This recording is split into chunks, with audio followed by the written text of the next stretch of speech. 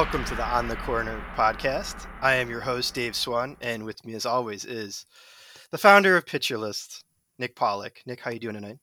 What is happening? Yes, I'm so excited to have David Swan here, one of our lead fantasy analysts here at Pitcher List.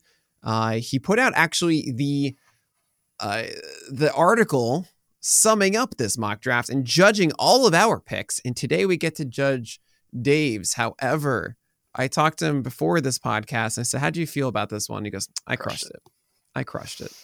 And it's true. It's true that you did. We're going to go through all of it. But before we do, tell everybody where they can find you on Twitter and what you do exactly. Right. So on Twitter, it's at Davithius, Davithius. And I do a little bit of everything here at Pitcher List, from reliever rings, batter's box, the expected starting pitcher stuff, streaming catchers, just kind of all over the place doing fantasy. Nice. So definitely give David a follow there on Twitter.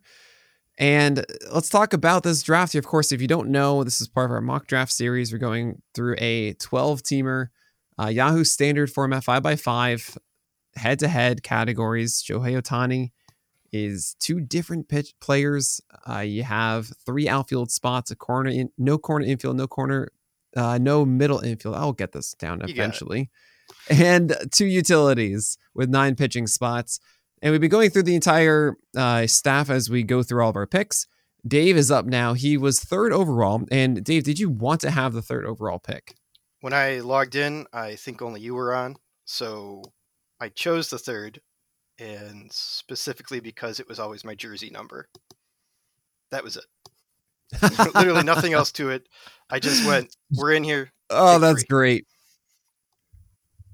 Now, I think everybody will say that I signed the number with somebody else. It's John Starks for me, if you can believe it. Not Babe Ruth, I know. Right. But John Starks is just 3 for me forever here in New York with the Knicks. So why 3 then? I mean, I know the jersey. Sorry, I should say.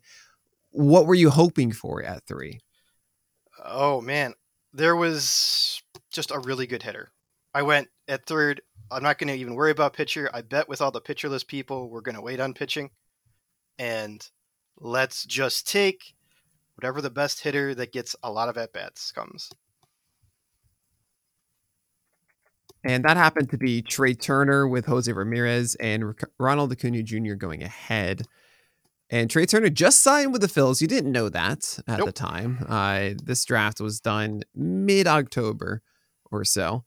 So what do you see from Trey Turner that had you over Aaron Judge, Julio Rodriguez, Kyle Tucker, Mookie Betts, who went after?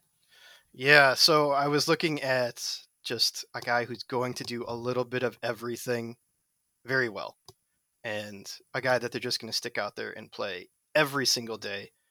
Hopefully he just gets as many at-bats, racks it all up. And, I assumed he was going to sign a big long-term deal with somebody. It would just be a really good team. Right. Yeah. The Phillies, I think, is a solid choice for fantasy managers, given that's such a placid offense. Now, you actually have one of his teammates on your team that we'll talk about later. But yeah, Trey Turner last year, 101 runs, 100 RBI, 21 home runs, 27 stolen bases, near 300 average for the Dodgers. You hope that translates over across the board. The power at 21 home runs in 160 games, not as high as we want this early in the draft. Still, he's going to likely be at that 20 or higher mark. It's a nice place to hit in Citizens Bank Park. And yeah, Trey Turner's great. Yeah. It's also at shortstop, but you don't really need to worry about that one moving forward. Even though there is some depth to it, it's nice not to have to look down at your team in the 9th round and say, oh no, I need a shortstop now. So 2nd round comes, and no one had taken a pitcher yet. The top 21 picks were all hitters. Bryce Harper would not be part of that anymore given the surgery. So really, the top 20 hitters are off the board. And you actually did take a pitcher in Garrett Cole. Were you hoping for somebody else, or did you just say, look, I can't not take Garrett Cole in this position? Right. At this point in the draft, I realized no one had taken pitchers, obviously. And the big point to this was I knew the draft was going to go a couple different ways after this pick. And I knew I was going to take a pitcher. And I just wanted to get as many strikeouts as I could. And Garrett Cole is just the master of strikeouts, especially for something in a head-to-head where you're getting like the weekly stats that we're getting against somebody. And I just want a guy that I can just toss out Sure. there, no worries. I'm like, Garrett Cole in the second round is just to me a steal at this price. Um, that was the main concern. That was it. Just get me the best pitcher. And in this case, you're right. There's like so many upper echelon ones, and I think you've got like your ranks hadn't come out when we did this, but to me, I'm just like, just get me Cole, make it easy, and uh, the next pick is where it really gets changing. Yeah, 257 strikeouts last year for Garrett Cole, 243 the year before. 94 was one of the highest in 2020, if not the highest. 326 the year before that, 276 in 2018 for Garrett Cole. The only question, of course, is the ratios. 3.5 ERA in 2022, 3.23 in 321. We do wonder if that is still going to be 3 or higher when there are other pitchers that conceivably could do a lot better in the ERA department. But for you, I imagine it's all about the floor and getting just a boatload of strikeouts without damaging ratios, as it was a Yeah, 102 whip last year 100%. for Cole. So after getting Cole, you would think, all right, let me dip back into hitting now. Because as you mentioned, it's a pitcher list one and a lot of the pitchers go. So I'm going to go hit hitters. No. Cole goes, then it's Burns, Altuve, Lindor, and McClanahan. Comes back to you in the third round. And you go Jacob deGrom, one of the most polarizing players in fantasy this year, because what is that injury risk going to look like? Should we be going for that upside of being the best pitcher on the planet? Or should we be doing something a little bit safer to guarantee a full season, or at least a higher chance of it? You went with deGrom as the 4th starter overall. Why did you go with deGrom? All right, real simple. In a 12 teamer, I like to get more towards dangerous, and I'm fine taking something that's just like boomer bust, huge. And depending how much, the more he pitches, the better it's going to be, right? That's the problem we have, is how many innings is he going to pitch? I kind of felt at the time I thought he's just going back to New York. It's going to be a slam dunk there, great team. Right. Either way, I knew I would get a lot of strikeouts based on the innings. Um, it's just a health concern, and at that point I go, if I'm going to take that second pitcher really quickly and just get like a real big, nice lead and the strikeouts and get ahead of everybody, maybe afterwards it's going to be a long swing back towards me. I know at that point I'm setting myself up to not take another pitcher for quite a few rounds. And I said, that's it. Just stamp it with 2 really good ones and put the rest of the guys kind of on the burn. They're all going to start having to take pitchers after me. And deGrom's just elite. If he's in and healthy, he's could be the first pitcher taken. Oh yeah, absolutely. It could be one of the highest picks of the draft if we know that he's going to get over 180 innings in 2023. Here's a fun stat. deGrom's strikeout rate last year was 39.4%. Oh wait, no, that's his K minus walk rate. That's how good Jacob deGrom was in 2022. Yeah, the question is, do we want to take that chance or not? You're saying a 12-teamer, it's worth it to take that risk. I'm probably not going to, because I don't feel I need to put myself in that much of a hole in the third round. I would much rather just get my value and get out. Obviously, it's not a full season risk we're thinking of. We're thinking, okay, last year was 64 innings. 2021 was 92. Maybe you get 100 or something along those lines when it's more the floor of the situation. Still, the other pitchers around here, Sandy Alcantara is still on the board. I personally would go for a safer return than going for deGrom. If you feel that deGrom's going to be healthy for 150 innings next year, go for it. Have fun. I understand the boomer bust mentality too. You got to take chances, make mistakes, get messy. That's the Miss Frizzle method I talk about. That's more for the back half of the draft. As it's not a best ball league and everyone treats it like it is, and it's not. It is not. But yeah, I mean, I don't think there's much more to say about Jacob deGrom. Now, after that pick, though, so you got 2 starters. How did it shape your next picks? Right. So something I think what next was what Luis Robert. Isn't that who I took next? Luis Robert. It was my fourth pick. Okay, Yes. I knew I had it right. Yeah. Right. Again, I'm still just living dangerous. I just want to get the best player, and for me, this is a guy we were taking like second round. The talent and upside is just immense. I understand he's still yet to put together like this massive um, full season, just because he's had some injuries. Uh, and being from the Chicago area, you read about these guys too somewhat. And this is a guy that they were in the hunt. The White Sox were up until the end. And he's like, I'm just going to go out there and keep trying to play. He probably should have gone on the IL and just didn't. I Oh, mean, yeah. no, it probably should have happened, but he was a gamer and out there. So when people call him like soft, I don't know 100% if that's actually true. He just got hurt, and unfortunately, in a couple of years, he's been hurt. If you take it back out and you just look at like his body of work of what he's done, uh, you know, over the last 2 seasons, you're talking almost 700 plate appearances. He's obviously not getting 700 plate appearances, but if you extrapolate it out, it's 96 runs, 25 home runs, 99 RBIs, 17 stolen bases with a near 300 batting average. Now, I'm not saying that's what he's going to do, but he's capable of doing a ton of things in a little bit of time.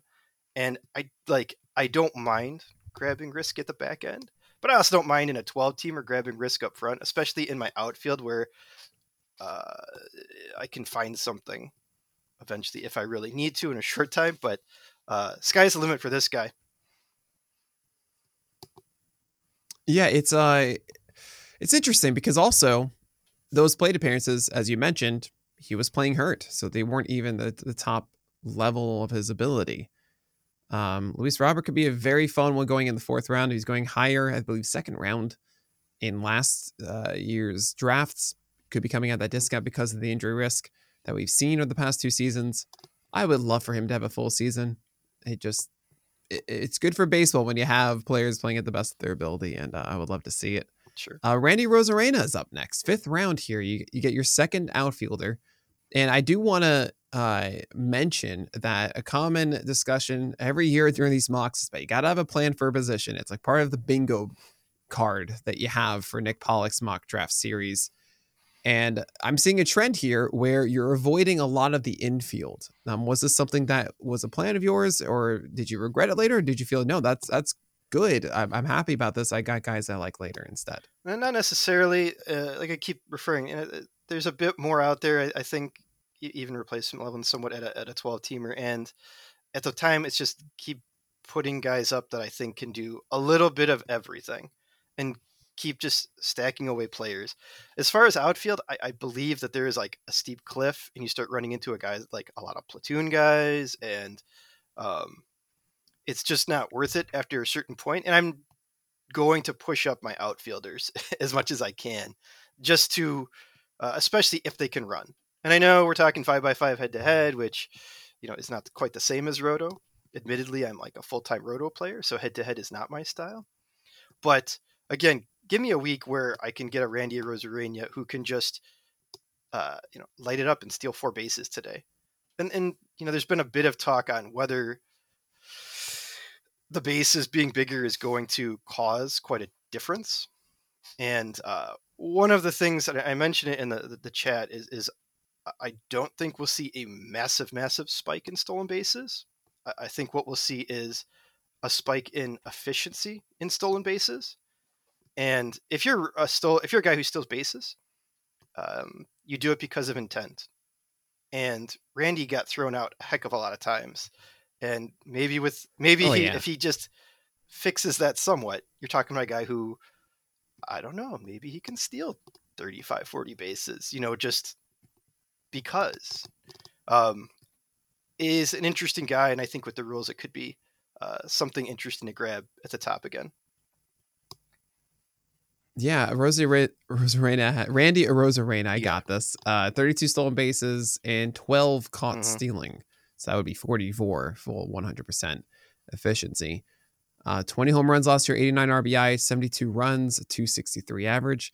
I personally stay away. I didn't actually in my draft, but my general strategy for 12 teamers in head-to-head leagues categories are to not punt stolen bases, but not be as aggressive rather than the three majors, that is home runs, runs, and RBI. Those to me are the kings of head-to-head, as it's average is a very finicky thing week to week, and stolen bases, if you have a guy who has 25 in a season, that's one a week.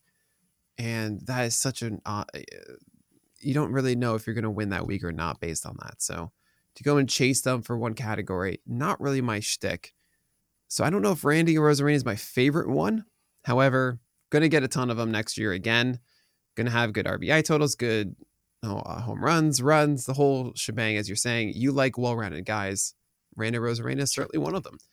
I also saw Jeff Zimmerman put out his top 100 hitters based on a lot of the stuff, and Randy Arozarena is up there. So something to consider. Obviously, pushing up the stolen base ability, still something to consider. You got power, though, in the 6th round. I don't think that you're going to see Kyle Schwarber steal too many. He did have 10 stolen bases last year, to be fair. 46 home runs, 100 runs, 94 RBI, 218 average. Talk to me about Kyle Schwarber. Right, you kind of said it. Average is pretty darn wonky in head-to-head. And Schwarber's going to be a guy who, if anyone's going to get saved by the shift rules, it's going to be a guy like him. Either way, I don't see this batting average getting into like a super respectable spot. But at this point in the draft, I am definitely behind on power, right? Because I've been taking rounded guys that can do a little bit of everything. I can feel it. And the way to make it up is to take a guy that just smashes home runs as much as he can. Yeah, big boy hit big home runs. Right, and yeah, so I'm taking this that's from what I into need. deep. Just give me 40 home runs, and it'll make it worthwhile. Yeah, I mean that's pretty straightforward. He should do it again, Kyle Schwarber. I don't really have much more to say than that. High walk rate, 13%. Drive in Trey Turner if he can in this one. Yeah, there you go. Working together, because clearly you knew that at the beginning of this draft. Of course. Hard contact rate's up there, 56%. Yep.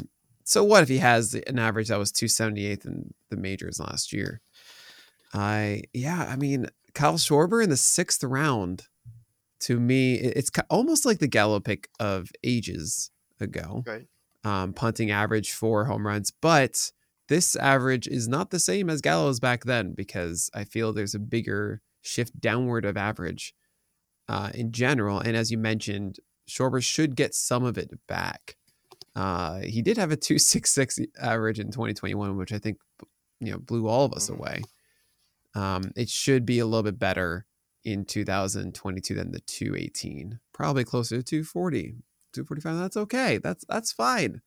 You'll be okay with that one. So I like this pick a lot. Might get a seal of approval, because I think you're right in that there's not much power left. I think the guys that go next, it's like Teoscar Hernandez, George Springer, and Starling Marte, to me are the last ones of the solid outfielders on the board.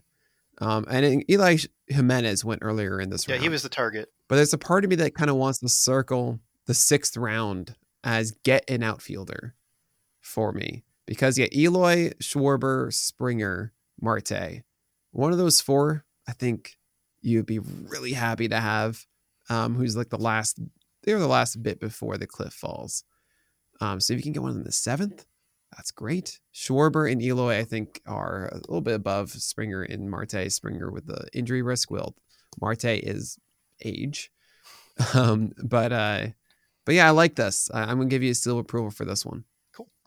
7th and 8th, that's when you're supposed to pump your fist in the air. No, I'm happy with it. You're supposed to be super I'm happy with it, and it rounded out the outfield, and that was like a goal going in, is I wanted to grab outfielders like pretty darn quick, and just remember it's only 3, so I'm like, once I get this, now we'll start focusing on some of the other. Absolutely. So here you are, 7th and 8th round, and you went back-to-back closer, Hendricks and Romano. Tell me about this plan. It was on the swing back. I knew that it would be a while till it came back to me, and you can tell this is a mock because no one had taken a closer by now, And I can say for a fact, as someone Yeah. who's drafting right now, this is not the case. And I know that they're Yes. different. I mean, what are you drafting for? It's Draft Champions NFBC, We're doing the correct? Gladiator right now. It's yeah, The Gladiator, and right? that's a different wild thing you're seeing pushed up. But even in the DCs that I've seen, it's still a push up. Yeah. I mean, both of those also have a general overall Absolutely. as well that you need to have closers for it. The closers are much more in flux at the moment, thus the ones that are known to have jobs get pushed up in those formats.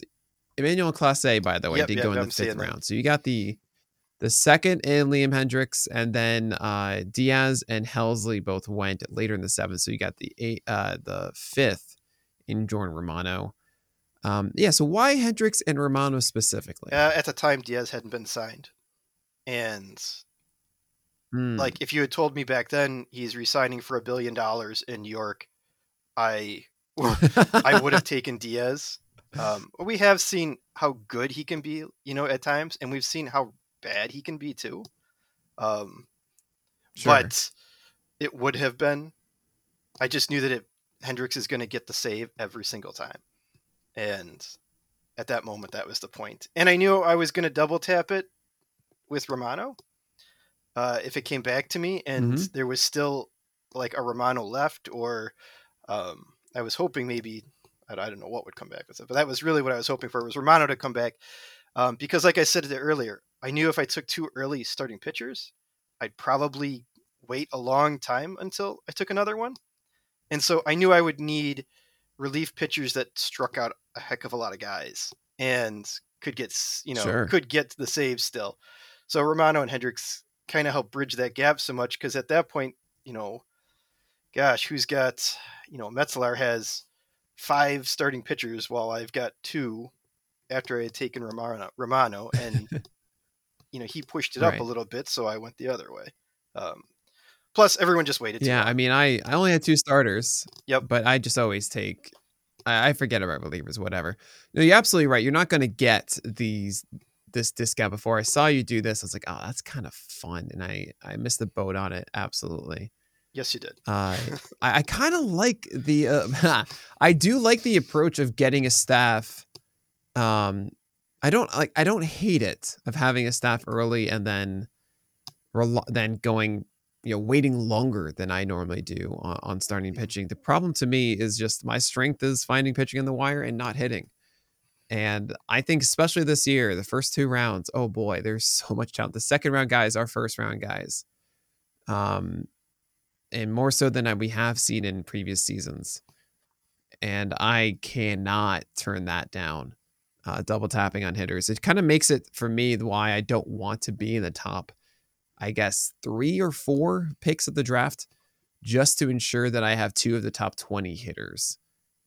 There's a chance it's like this again, where Cole and Burns aren't picked until 22 and 23 in whatever draft they go into. And not to mention, who is the first overall? I don't quite know who that is. I'm making an interesting argument, I think, about Mookie Betts actually in a format like this because of his second base eligibility in Yahoo League. So something to consider there, as second base is rough. And you still don't have a second baseman or a third baseman or a first baseman. Nope. However, CJ Crone is your pick in the ninth round. How do you like Crone? Right. So, I think if we could again go back in time, I would have taken maybe Jose Abreu as he goes off to Houston. Oh, well, you couldn't have. Oh, you're He right. was You're a right. pick You're right. before. You're right. So you're Oh well. saved. Okay. You can't even go back in time. And like you go back in time for one thing and you don't even achieve the Yeah, thing you that want to sucks. do. Unbelievable. So What a CJ waste of a time Crone, machine.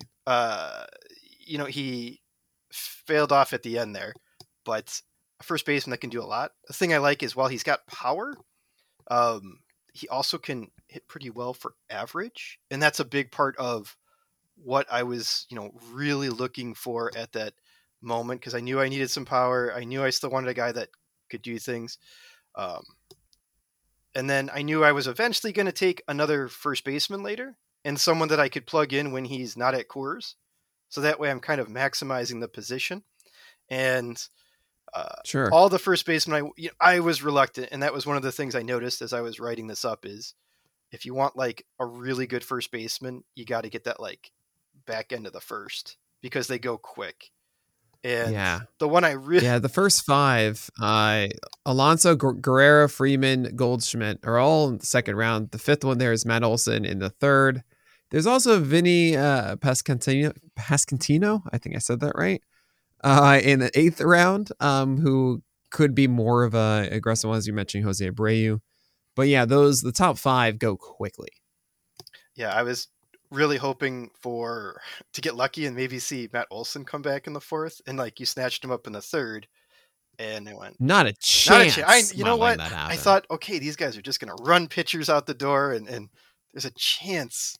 Not me. Oh, it didn't happen. It was no one of the few times I was like, well, that didn't work at all in this mock, and I'm like, we're just gonna wait a little bit and get someone like CJ Cron and piece it together with someone else. And when he's in, he'll be great, and we'll figure it out. I mean, yeah, that's really the thing is when he's at Coors, it's fantastic. When he's not, you need a backup plan. We'll talk about what those backup plans are for the rest. And of course, the second half of your draft after a quick break. So you finally, after 9 rounds, go back into starting pitching. Thankfully. Oh, whew. And it's Chris Bassitt and Jon Gray. And talk to me about this one. When you said to yourself after Cole and DeGrom, okay, this is the pitcher that I'm going to jump back in for, or was it a certain round that you're going for? There was 2 pitchers. And after I made that pick with DeGrom, I said to myself, there's 2 that I want, and they want to be a little bit more stable, and I want give me Chris Bassitt or Logan Webb. And as soon as one of those come off the board, I'm going to take the other one. And I wanted those 2 guys. I really wanted to get them in a round earlier if I could have, but I didn't want to miss Cron, and I must have taken him because Abreu went. But I knew I needed someone maybe a little bit more stable because I've gone with DeGrom, and we know it could get a little dicey.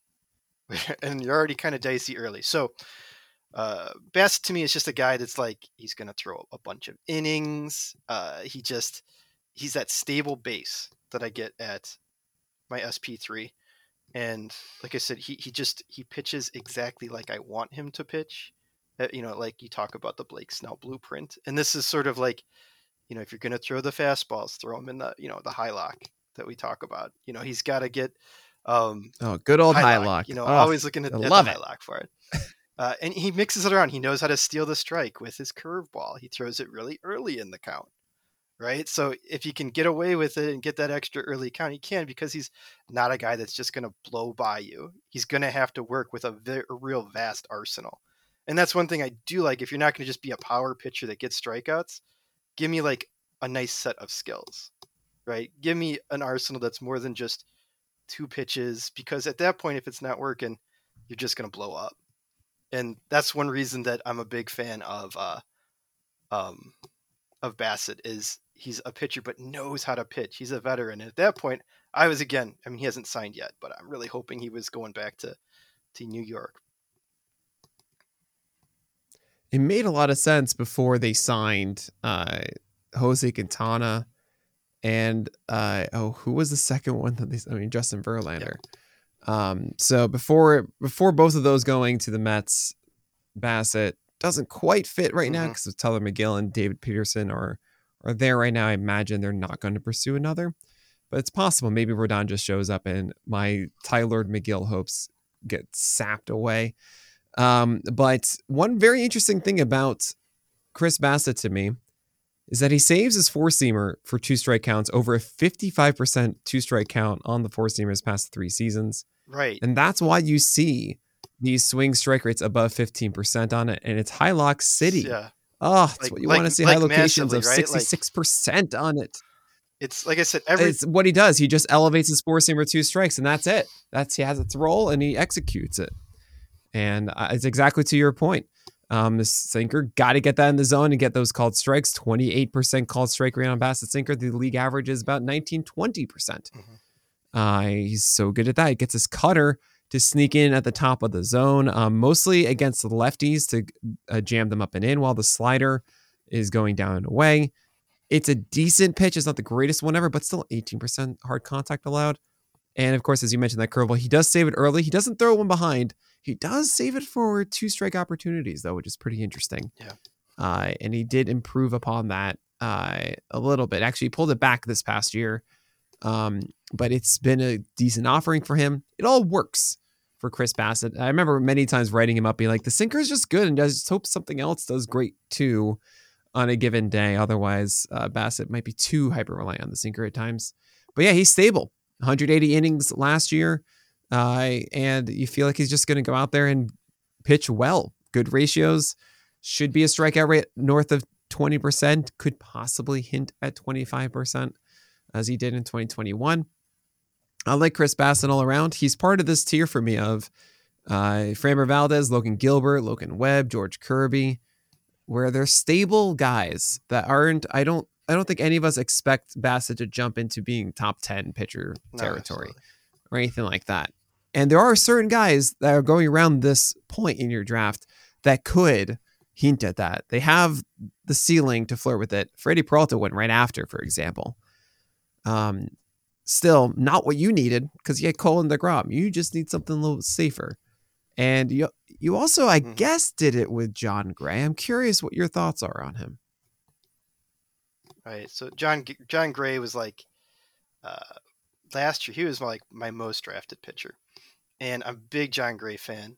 I mentioned this like, so he was really good like in that middle part of the year when the velocity was there, right? And oh man, it was so nice. He has a slider that just puts batters away, specifically right-handed batters. In fact, against right-handers, he's fastball, he's 4-seamer, slider, and that's about it. And I wonder if Texas does this by design, because he has to pump that velo, and maybe he's not a guy that's going super deep into games.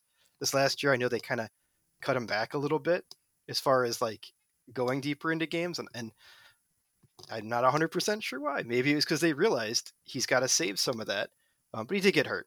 And he does.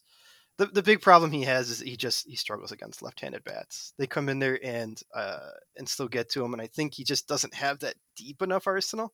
But he's a guy that can just really rack up the strikes in a hurry, or the strikeouts when he needs to, and he's doing it by getting ahead again with that curveball. Like we kind of talk about it, he's trying to steal the early strike and then use some of that back end arsenal to get it. So for me, I think Jon Gray at times can perform much better than an SP4, which is where I'm drafting him. It's just, will that fastball velo be there to help, get him out? Yeah, Jon Gray had it during a 10-start stretch from the beginning of June through the 21st of July. And that's when he was averaging 96. And that's when you're talking about, he was an ace in that time. That's right. It was glorious, to say the least. 2.34 ERA, 101 WHIP, 30% carry, 6% walk rate in 62 innings. Oh, he was averaging over 6 innings per start in those games. And to your point, a little bit about the slider, a little inconsistent against lefties. It is really good though. He throws at 24%, less than the 36 he throws against lefties. But a 109 batting average allowed this past year, just 3.6% hard contact. He threw it 240 times too. This isn't just a slouch of it. So I think there's something there if he keeps leaning in on it. Instead, he did favor that changeup, which is not a good one. 31% hard contact allowed on it. The fastball allowed a 305 average against lefties. And that curveball kind of used a little bit more, but no, it's just taken for a called strike most of the time. I'm one of those people that believes it doesn't matter, righties, lefties. Some say, oh no, you're supposed to throw fewer sliders against lefties. It goes into their bat. If you put it in the right place, it does not matter. You can do a backdoor slider to grab the outside corner, and then you can steal swings and misses underneath the zone, down and in. You see it all the time. Think of Randy Johnson throwing sliders into right-handers who would dive underneath the bat. Yes, I know John Gray doesn't have the same arm angle and everything, but it's the same idea. DeGrom does it all the time to left-handers. This is what John Gray should be doing too. I hope that he pushes that more because it's still better than his changeup against lefties.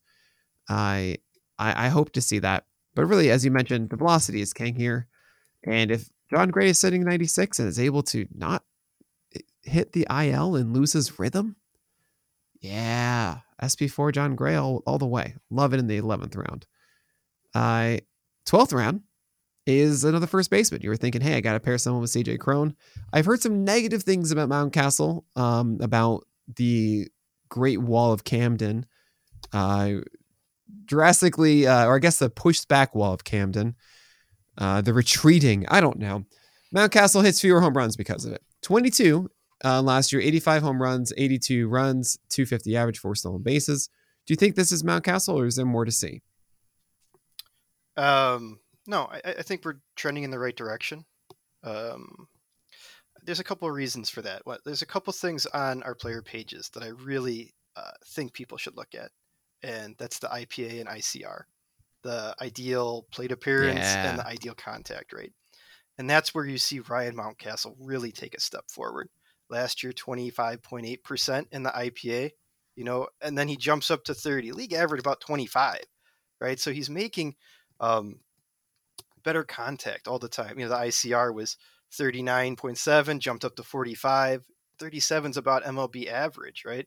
This is a guy who has power. Did the wall take a little something away? Sure. If you just look at his barrel rate, it was 11.6, jumps up to 14.6, right? So the guy is able to mash the ball. He has great quality of contact. He's making better contact. I understand that they push those walls back, but he's not hitting in Comerica, right? He's still hitting in plenty of, there's still room for more home runs. I think 2011, he was kind of fastball hunting because most of his home runs came off of, or 2021, most of them came off of fastballs, and then it didn't happen so much.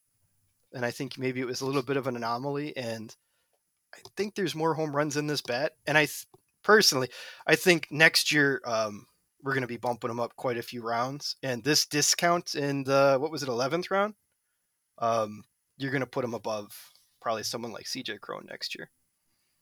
Definitely. This was 12th, actually. 12th, you're right, 12th round. Right, 11 was great. I mean, I would... And about ICR and IPA quickly, ICR was created by John Metzelaar here at PitcherList. 46% is way above the league average of 38%, while IPA was then adapted from that by Christian Mack here at PitcherList to say, instead of a batted ball event, which is what ICR is under, let's do it over plate appearance, so IPA. And that's 31% for Mountcastle as opposed to the league average of 26. And that's pretty dang good. So hopefully he is, I don't know, more than 22 home runs. I mean, what would you say the home run total should be for Mountcastle in 2023? Board bet 30. Board bet 30. I'll take the under. I just hate that stupid wall. The wall's stupid. It's so far back. Why did John Means have to get injured right when they instituted the wall? It's not. I drafted a lot of them last year too, but we'll see. We'll see if it's a dead end ball again. If it's a little bit livelier, it could be totally different. Personally, I think that when you look into his launch angles and exit velocities, he was extremely unlucky. I think there's probably some more home runs in that bat that just didn't happen. Is it 8? That's a lofty goal, but I think there's quite a bit there. And there's also a guy who's pretty darn young. He could grow into a little bit more power. Yeah, that's a good point. Mountcastle is going to be 26 for next year. Fly ball exit velocity was 90.1. It's supposed to 87 of league average. I love fly ball exit velocity more than just general. Yep. It's what Todd Zola said at First Pitch Arizona in 2021, and I was sitting next to Miles Nelson. I was like, write that down. We have to have that on our player pages, and we do, which is a good time. Next up in the 13th round, you finally are trying to address the infield and you get Jorge Polanco in the 13th round. How do you feel about this one? Right, so kind of back into like the Luis Robert sort of mentality here is I like to take a guy at their bottom, right? And he's much better of a hitter than Mm-hmm. that. A few years ago, this guy is what, like 33 home runs, stealing 16 bases. Again, a lot of tools there. Last year was, a down year for a Jorge Polanco. Partly in fact that he got injured. When we say a down year, he still put up a 119 WRC plus. Um, and that came with like a 269 BABIP. He's a much better hitter. He's a career 300 BABIP. But outside of all that, again, um, when he makes contact, the quality of contact is just outstanding. And this is a guy that could jump back up into the being able to match home runs. At this point, I've also kind of felt like I've addressed stolen bases really well with rounded out guys who can swipe bags. Sure. And I'm still focusing on power. And it's extremely hard to find power at the second base. But I didn't pay the upwards freight that a lot of people did. I missed out when I was taking earlier, and I had to try and remedy that. And at the middle infielder, second base, Polanco was my best bet to make up some of that power and in that the spot. Yeah, Jorge Polanco, I kind of dig this. 33 home runs, as you mentioned, 2021, 16 in 2022, but just 104 games, 445 plate appearances. Look, if he goes 20 home runs next year from second base, I don't know if there's anyone else on the board. I mean, you could say Gleyber Torres, who went in the 14th round. You actually maybe got someone in the 15th round that could maybe flirt with that as well. Same with Ketel Marte in the 16th round. But yeah, Jorge Polanco seems like someone that you'll plug in second base. Maybe you'll look into swapping him around midseason if it's just not panning out. But 14% walk rate is why you see that high WRC plus from Jorge Polanco at 346 on base percentage is better than what it was in 2021, which would mean that his run production should still be good as well. So you found a solution. I don't know if it's the best plan. I don't know how much I buy Jorge Polanco on the upswing next year, but you do make a good case for it, and hopefully that does happen. 14th round, you decide to get another starting pitcher. Why Jordan Montgomery? Right. I mean, I've always had a soft spot for Jordan Montgomery. Well, he doesn't talk about No, I you, know. so I don't know. I'm just. But I'm so sorry. I don't know why I'm saying that. I've always had one too, man. I'm with you. No, and I get it. And the trade came to the Cardinals, which I thought was absolutely great. It's I think a much better defense than the Yankees, and for a guy that ends up putting the ball on the ground putting the batted balls on the ground quite a bit. And the Cardinals kind of did something a little sneaky when they had him, I think, like kind of bump up the four seamer a little bit, which I thought was able to get. Yeah, it was weird. At first they did it, went away but then at the they end. kind of stopped it. It was weird. Like the final end, there was no. He just went back to the sinker, and that kind of threw me for a loop here. But again, when he goes out, he has a good plan. He's not a massive strikeout guy, although he's not off the charts either. I think there's a chance he could get back up to like a 25%, 26, pretty consistently. You want him to, with that changeup and curveball, each missing a ton of bats, 24% swing strike rate on the changeup last year. And if you're going to be a lefty, I really want to see a changeup in your arsenal just to be able to neutralize some of the right-handed bats. I think it's one of the better weapons for them that comes out of there, especially when, again, he's a guy who's not throwing massive heat all the time. So I kind of need a guy who, at this point too, I wanted someone that was a touch more on the stable side, as John Gray was someone that I felt I could bump up to being more than an SP4. And I just wanted to come back a little bit safer. And at that point, the guys going around him, Tyler Mahle, Luis Garcia, Lucas Giolito, none of them are safe as Montgomery was to me. Yeah, so I get that. My mentality is you take four for floor, and then the rest are upside, right? I don't have a rhyme for the second half of your rotation. I'll figure one out, okay? But so at Montgomery, it's not bad. It's not like I don't think you'll drop Montgomery the entire year. He's closer to the Toby that I want him to be just because he can't come through on that 14% swing strike rate and convert that into a strikeout rate. I mean, 22% isn't bad. I see the 3.48 ERA and the 109 WHIP kind of as a surprise season. Mhm. I don't think he's going to be a 109 WHIP guy moving forward. I see a Montgomery more like a 117, 116. That's just because I don't think the walk rate's going to be 5% moving forward. I think the hit per 9 at 8, I guess that's fine, but it should be a little bit more than that. Just because that sinker and four seamer are not these excellent offerings. And he doesn't get enough strikes with curveballs and changeups. A sub 60, sorry, not the changeup gets a ton of them, 70%, but it gets hit hard 24% despite 24% hard contact, despite the 24% swing strike rate, while the curveball, it's around 58, 59% strike rate. He can't ultra rely on it, which means that he has to throw these sinkers and fastballs, which four seamers, 34% hard contact rate and sinkers at 30%. It just is too risky and too boring at times for me. I again don't think has that opportunity to really soar above. So I mean, I like to take risks then because it's like, okay, this is where I can actually find my value in my draft. I think I'd rather take a chance on Giolito. Maybe he fixes it and resets it. You didn't have a chance. You drafted Montgomery after. But like Singer, Kopech, and Detmers, and Charlie Morin, and Patrick Sandoval all went after. I'm not necessarily saying that I wouldn't take Montgomery over them. I don't know, actually. I think I would. I think he has a higher chance of having a better season. It's just about how I craft it. Like, I don't want to be in a spot to take Montgomery. Does that make sense? I don't know. I don't hate it though. It's just like the most negative positive take I can give on a pick. No, I get it. I get it. And part of it was, I think he's going to win a lot of games, which I know it's a wonky stat. Winning games is something that when we start looking at undervalue at times. When we start looking at pitchers around there, like I don't know. I'm kind of against picking dodge or picking angel pitchers. Sure, I get that a lot. Funny story about Montgomery. He struggled to get wins for the longest time. But that was just out of like the wonkiness, not the actual skill set. Let's move on to your 15th round pick. That's Jonathan India.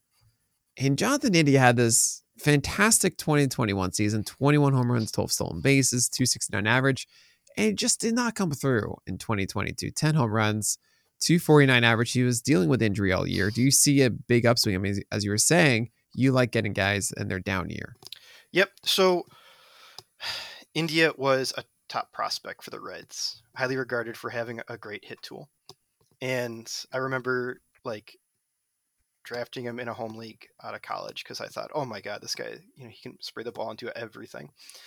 And he had that great year. And then, at this point, the 15th round, I was probably looking at some other things and knowing that Polanco does have some injury history and there could be something.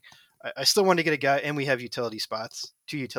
So I figured let's go back to India. And there's a few reasons that I kind of see him. When I take a step back and look at his season, it looks like a guy to me that was like really pressing. And I think part of it is he started hurt. He comes back in April and he's like his old self, nearly hits 300, 295, decent on base, but no pop. It's not there. And I think partly is he's still hurt. Comes back in at some point and gets hurt again. And then he finishes out really poorly. And part of the reason is like, the reason it makes me think he was pressing is his this is a guy, like I said, really regarded for having a good hit tool, controls the zone. The strikeout rate came down, but like his first strike percentage and hitting under the ball like soared. And it makes me think there's a guy that maybe was like, I'm just going to try and put balls over the fences, and he's just not seeing it right. He's constantly on the field, off the field. And I'm like, I want to see if I can get Jonathan India 2021 back. I think that's a fun pick to make in the 15th round, especially considering you didn't have a secure second baseman in Polanco. And this is someone you could slot in and can see who has the hot hand and just push on them for the full year, I think. I like it. it's still a really good place to hit. Yeah. So you're likely going to see him at the top of the order, get a lot of runs, and hopefully get those home runs and RBIs back up. That average, as you mentioned, as well, should come back up as well. I dig it. I think it's a fun pick. I think you get a seal of approval for this one, because I think a lot of people complain about second base, and this is the guy to get if you're failing at it. Because okay, like swing for the fences with something here in Jonathan India, 15th round sounds great to me in a 12-teamer. You don't have a third baseman though. No. He laughs anxiously. Yeah. But 7 home runs, 55 runs, 41 RBI, 20 stolen bases, 244 average last year for Ke'Bryan Hayes. All right. What is he doing on your team in the 16th round? Okay, so at this point, after this draft, and then immediately when I started going into other drafts, I made a very, very sturdy point to get a third baseman earlier because it fell off very quickly. So there's a couple of things about Ke'Bryan Hayes, though. He keeps hitting the ball harder every year. His max exit velocity, everything you want to see. Like he's hitting the ball harder, making good hard contact year after year. The biggest problem is I don't think he understands he can pull the ball. Somebody needs to grab him and say, Ke'Bryan, there is a left field fence that you can aim for because everything is opposite field and ground ball. This is the last year I would draft Ke'Bryan Hayes because it's been quite a sample size of him doing the same thing over and over. And at this point, I realize I need a third baseman. There are some third basemen I like much more than the ones that were taken after my pick. So I felt like, look, if it's more of the same, more of the opposite field ground balls, I'm going to dump him and go after somebody else. At this point, too, when you think about third base, there is not a whole lot of stolen bases. And my team need is, like, I'm still looking at home runs, RBIs, and stuff like that. Right. And that is, if you're picking up a third baseman, the easiest thing to find. So part of it comes with, if I have to dump this guy who I don't want to, who I think could kind of have a comeback, I can find a third baseman that can do what my team will need. Yeah. Josh Donaldson wasn't drafted. Yeah, he won't be. Okay. I think I remember calling Ke'Bryan Hayes the Toby of hitters in previous years. And I'm so sad to say that, yes, I think that's right. Right. And at worst, I hope it works out for you. At worst, he steals bases. And this is at this point in the draft, like, right, this is a good thing to say to anyone who's new to drafting. Draft your team, look at it, and pick about 30% to drop, because that's what you're going to do in a season if you're doing it right. Exactly. And at this right. point in round 16, I understand I don't have an elite third baseman, but I also didn't spend the capital. And if I need to come back and get a new one, I figured like this is the last spot, which is that I'll go to, was Ke'Bryan Hayes. Sure.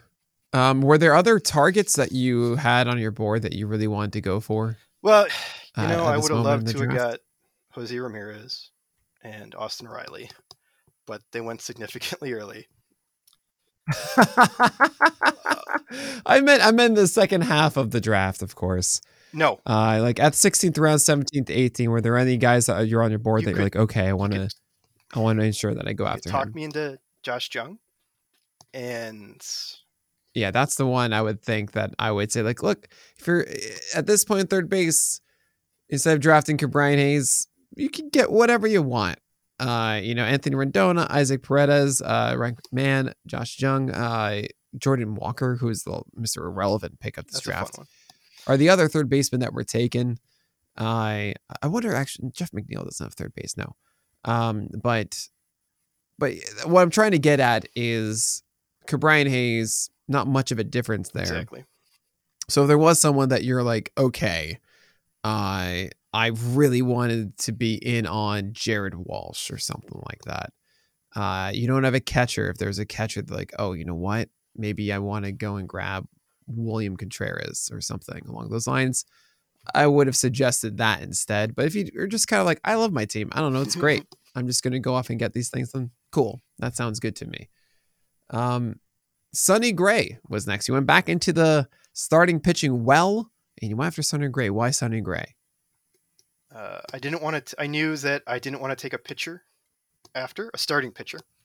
My thought we were taking 3 relief pitchers in this was what we had to do, and at this point, I'd already addressed the early relief pitchers, so I knew my last pick was going to be a relief pitcher, and that was by design.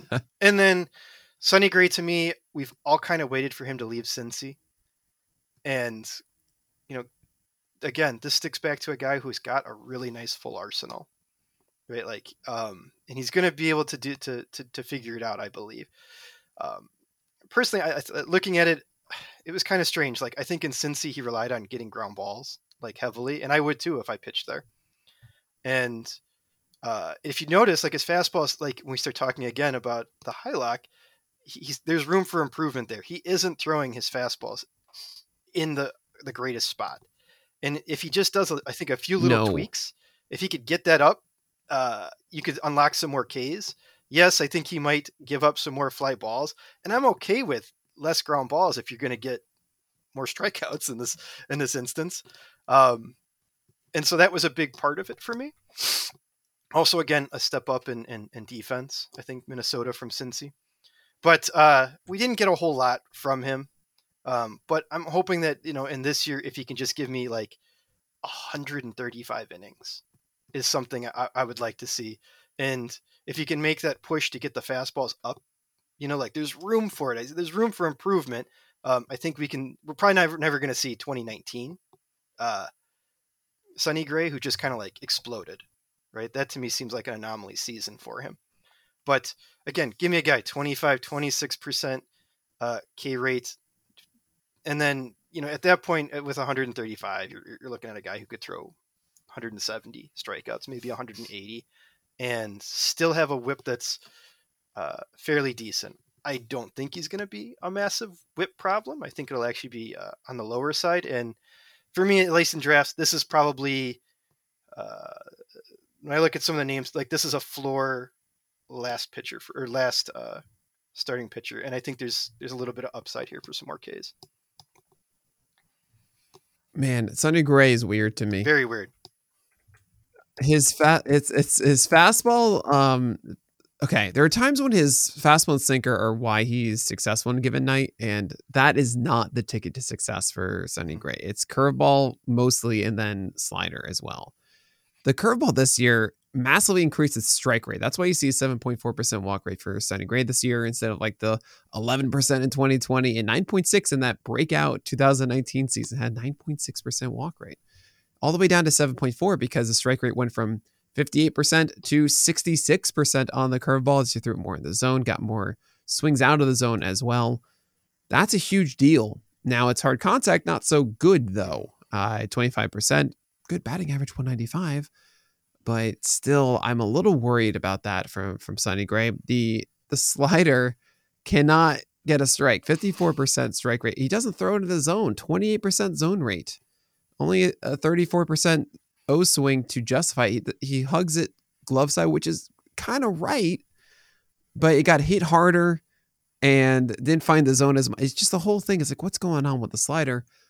And that's it, really. I mean, he has this cutter. I don't really want to talk about the cutter much. I don't think the cutter is significant. I don't think it's a good offering. It's just not worth anyone's time. I don't believe in Sonny Gray, the fastball sinker pitcher. And you're like, Nick, he threw 120 innings last year being a fastball sinker pitcher and a 308 ERA and a 113 whip and a 24% K rate. Like, this is fantastic. And I know,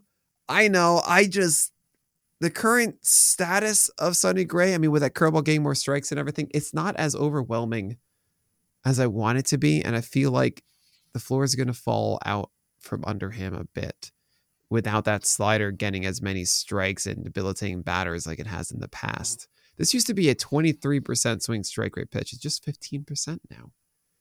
I'm worried about that.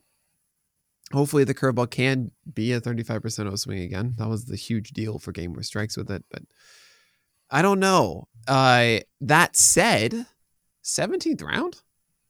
Heck yeah. Seal of approval. Amazing. 17th round for me for Sonny Gray. I'm like, I literally just told you a guy that's like a top 20 pitcher in 120 innings last year, right? Like 308 ERA, 113 whip, 24% K rate. Great. You know, if it doesn't work, it doesn't work. It's a 17th round. The guy who went after was Mackenzie Gore. Mm-hmm. And I like Mackenzie Gore, but Sonny Gray just had a successful season. And it should not be like a 4-5 ERA. It should not be this ridiculous travesty of a year. It could be one for Gore. I like Gore, but Sonny Gray is clearly the better one, and that was the one right after. So seal of approval getting Sonny Gray in the 17th round. I think that's helpful. If you get a guy who's helpful for your team that you likely won't drop for the entire year with an upside to be better than a Toby, that's the dream in the 17th round. So congrats. Good job. Do you share the same sentiments that I just said about Sonny Gray? I do. I just think there's, I don't know why. I see this is a guy that could be much better than where he's at. And I don't think it's that far away. I think he is changing a little bit from where he was in Cincinnati. And I don't think he's a 308 pitcher. That's obviously the lowest watermark we'll see for him. And I do think it's going to come up more. But yes, that's what I say. This is like when I'm looking at starting pitchers, especially if I'm not going to take another one. Again, this to me feels like a floor pick for Sonny Gray. And if next year he's going, where are we at? If next year he's going in the 8th round or 9th round, I wouldn't be surprised. Just because I think he could. Yeah. But I mean, when I look at the board, there's quite a few other there's quite a few other pitchers I would take before him. I would take him before quite a few others that were already drafted. Right. Yeah. Feel free to name any of them and call out Kenta Maeda. Your other just who? Yeah, Kenta Maeda. I actually said I regretted that one after. No, I get that. I understand what you mean. But no, Kenta Maeda is so interesting because I think there's a higher ceiling for Maeda than Gray. And I got him 16th. I was like, this is whatever. Yeah. Plus, it could just be. There are 20 guys I want. But yeah, Sonny Gray, I would prefer to have Sonny Gray, I think, for. I also, at that point, had 6 starters. Oh, yeah, you do. So I'm shooting a little bit higher, I should mention, in that way. I don't like my Reed Detmers pick as much right now. But then again, it's what gets really annoying is I want to take some of these guys later than the staff will let me. Well, at this point your rankings came out, so how dare I'm sure people were taking. That's supposed to be private, only to the public. That's a sentence I'll never say again. 18th round is Jake McCarthy. Tell me about Jake McCarthy. Oh, so he kind of took everyone by storm for the stolen bases. The power is, I don't know.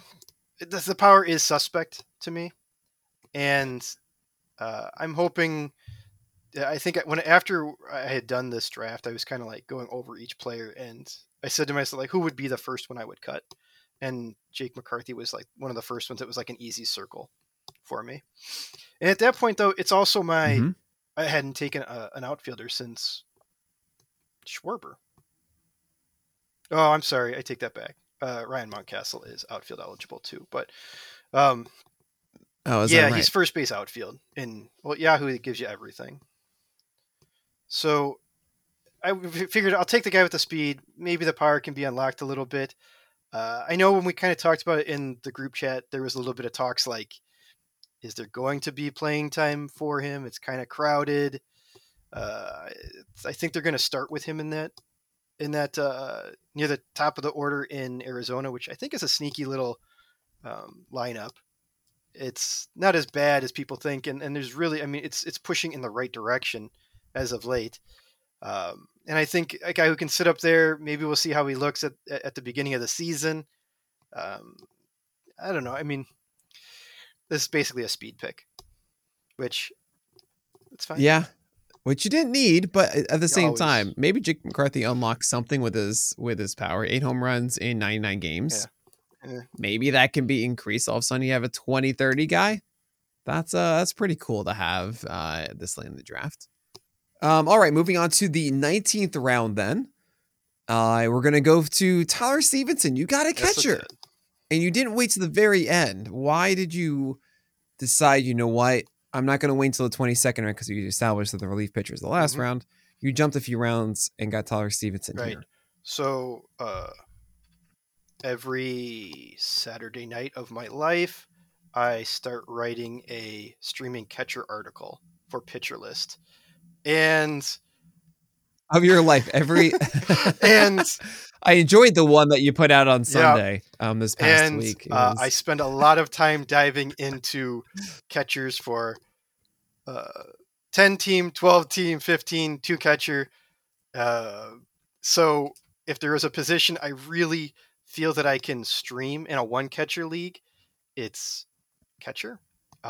As you probably oh feel yeah. when you write your streaming pitcher article, like if you just picked up Sean Murphy when I told you to in like week 2, we wouldn't be here in I week know. Well, 30. guys, we were all shouting this, all Uh, right? We knew about Dre Jameson for September. I mean, come on. yeah, it's one of those things. It was nothing more than that. And you're talking about a guy again with a good hit tool, like since he likes to take them, guys that put balls in play.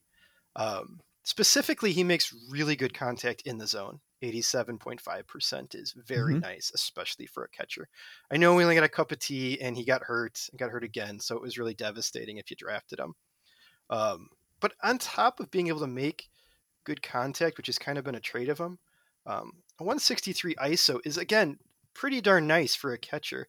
And this is a guy that could unlock some more power. I know we kind of said like, does he have the power? I've heard these things on podcasts, and it's like, well, we haven't seen a consistent Tyler O'Neill. I'm sorry, Tyler O'Neill, consistent um, Tyler Stevenson. Uh, Tyler Stevenson, yeah. yes. Um, so at this point, again, I think there's like one other person that hadn't taken a catcher, and um, I look at him as a guy who's just all I gotta do is get me 400 plate appearances, and I'll be okay with it. I think he'll produce at that point to be, he could easily be in a top tier catcher. The fly ball exit velocity for Tyler Stevenson was 84.5, well below that average of You 87 don't need much at across that. the majors. That is the You don't one need much at that park though. element of concern.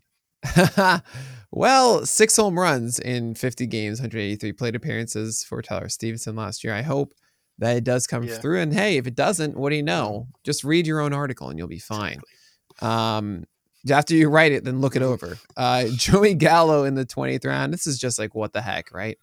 Yeah, knowing that I kind of took Jake McCarthy as just like speed on. You know what? I just in case somebody takes him and fix him. Um, let's take him out there. My good friend Carlos Marcano still rates him very high in his Q ratings. So Mm, that is, like a nice stat that quotient. says he could be a little bit better than what he should. And let's face it, he was pretty upfront in saying how bad his time was in New York. And he was, like I felt so bad. We Right. all felt so bad because he was so honest, and we want honesty in our players. And then he tried LA, and it didn't work there either. But uh, Yeah. like all the hard hit metrics were trending in the right direction. He just didn't make the contact. Right? Someone gets in there. I'm sure he's spending time just in a cage working on that. And again, if he comes back, it's more of the same. Easy cut, and we go on to the next thing. If he comes back, it could be like a giant, bus or giant boom player. Yeah. There's also the shift going away that maybe could help him out. Sure. 53% pull rate last year, which is well above the 40% league average. Hard contact rate, which includes plate appearance, I'm sorry, is 23%. Sorry, Joey Gallo. The 18% barrel rate. You hit ball hard when you hit it, but you don't hit it too often. So hopefully that can improve. I think this is the largest ICR and IPA difference that you'll see between the two. That is 18% IPA, but 39% ICR. So above average and then way below average. for Joey Gallo. Yeah, I mean, you'll also know before the season starts if you want to cut Joey Gallo. And that's pretty nice to know late in your draft. Is if it's a team that you don't think is going to fix him or play him, then no, get him out of there. But if it's some nice, calm location where there's not much pressure, maybe the Rays get him, and there could be something to that. That could work. Maybe he goes to Miami and prospers. I don't know. It could work out. I like the pick. Josh Naylor and Seth Brown. You essentially double dipped in first baseman. I mean, there's also right field eligibility for Seth Brown. Talk to me about these two guys. Again, with the UT spots being what they are, we need. And again, I'm feeling like I'm still maybe lacking power because I went so rounded up front.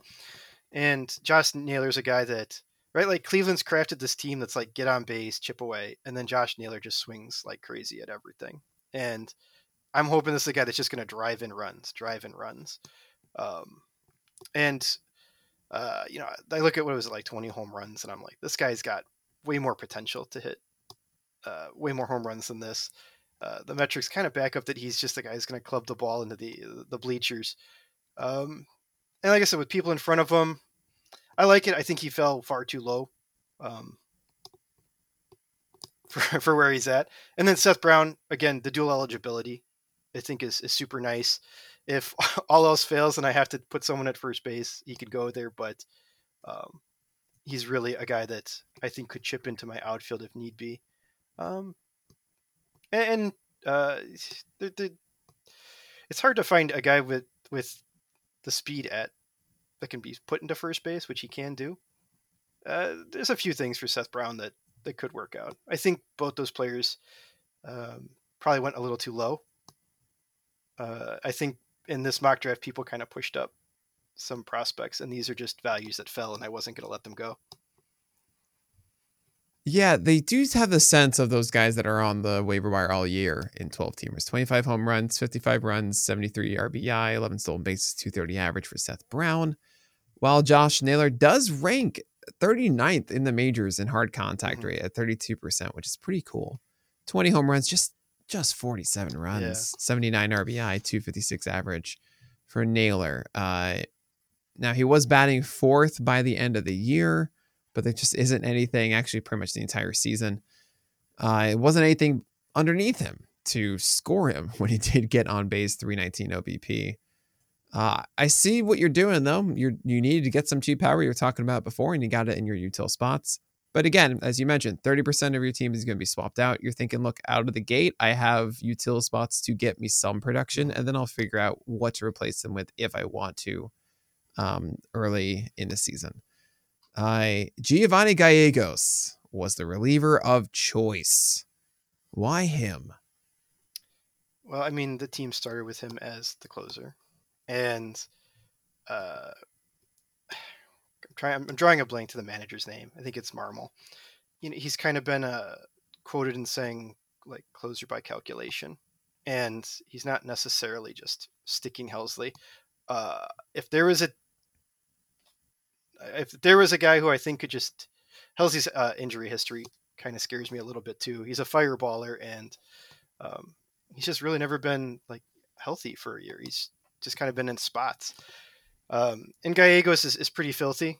And at this point, I knew I had two elite closers, and saves were not necessarily something I had to get. So I was just going to wait till the last pick and put extremely little draft capital into it, and just hope that if Gallegos walks into 10 to 15 saves, great. If not, he is really he's going to help me in the ratios and get the strikeouts and do all the things you want for a relief pitcher anyway. And he's kind of a fun pitcher. I read this really cool article on The Athletic. I forget who wrote it. I need to remember this if I'm going to quote it. But he has like two sliders, like a normal slider and then a slider, because his arm slot's like really over the top. So the slider is almost like a reverse slider, is the way to put it. So when you kind of get that cool, to quote Savant, right, where they have like the inferred like handling of a pitch, and you look at the slider, it's like all around the ball because he actually kind of cocks his wrist a few different ways. It's pretty interesting, but Oh, that's pretty cool. that's the main reason. Just give me a reliever that might get some saves. Pop quiz, David Yes, sir. Swan. Who had more strikeouts in 2022, Gallegos or Romano? Gallegos, I'm guessing. Trick question. They both had 73. Okay, so a lot. Yeah. So yeah, you got more strikeouts. You were talking about Romano and Hendricks both being strikeout guys, and what do you know? You have a guy that went 31% K rate last year across 59 innings. I get it. Maybe you'll still save the first week as you figure out the back end of your bullpen as well. Could make a lot of sense. Could be an incredibly smart 23rd round pick, but that's it. That's your last round, the last player on your team. On a scale of 1 to 23, 1 being the worst, 23 being the best, how would you rate your team? 20. Is it 20 out of 23? 17. No, I don't think so. Okay. What? Why a 20? I mean, I personally, I love my staff. I think that, Colin DeGrom is really cool just to look at. And I think I addressed power pretty interesting. Right, you're not going to be able to. I just don't see any team being able to compete with saves. I like my staff, and then it's sort of this cool jigsaw puzzle of batters that I can swap around. And I mean, a bunch has to bounce back the way I'd like it to, but I'm not afraid of that. Not in this one. Yeah, I would say that you're slightly light. You might want one more starter. And you are trying to make up on the hitting of taking Colin DeGrom by getting more bench stuff, which is generally my plan for head-to-head leagues. I say often is the first 6 weeks you're focusing on pitchers to try and get the good ones, and then after that, then you focus on the Monday, Thursday hitters to get more plate appearances through the week in your head-to-head leagues. That's generally how I go about it personally, but you're doing that off the bat, of course. Naylor and Brown and Gallo and McCarthy are 4 of your final 6 picks there to really pad that bench. I would personally have more than 6 starters in a head-to-head league. Let's say you don't get a 2-star pitcher in there, then you're going to be still lacking, even if you have Colin DeGrom at the top. Other guys, I see Scherzer and Rodon from people, Arias and Manoah, and Wheeler and Castillo. It's not a given just because it's those 2 guys. So you're going to still have to get some extra little volume. Love what you did with Hendricks and Romano. It's not like you have a bad hitting core at all with Turner, Robert, Rosarena, Schwarber. There is some risk. I would probably I'll give you an 18, maybe a 17. I'm going to give you that 17 that you shook off because of the things that that I just mentioned. But anyway, that is it. Dave, I cannot thank you enough for taking the time to do this. Remind everybody once again what you do and where they can find you. Right. I write all things at Pitcher List. So just log on the site and you'll see all the things that I write. In fantasy. Yes. In I write fantasy baseball. Yeah. Fantasy baseball. At Pitcher List. Yeah. Just log on the site. As far as Twitter, find me at your Twitter handle. Yeah. Davithius. Fantastic. Well, David, thank you so much for joining me today. But that's going to do it for this episode of the On the Corner podcast. My name is Nick Pollock. I'll talk to you guys next week.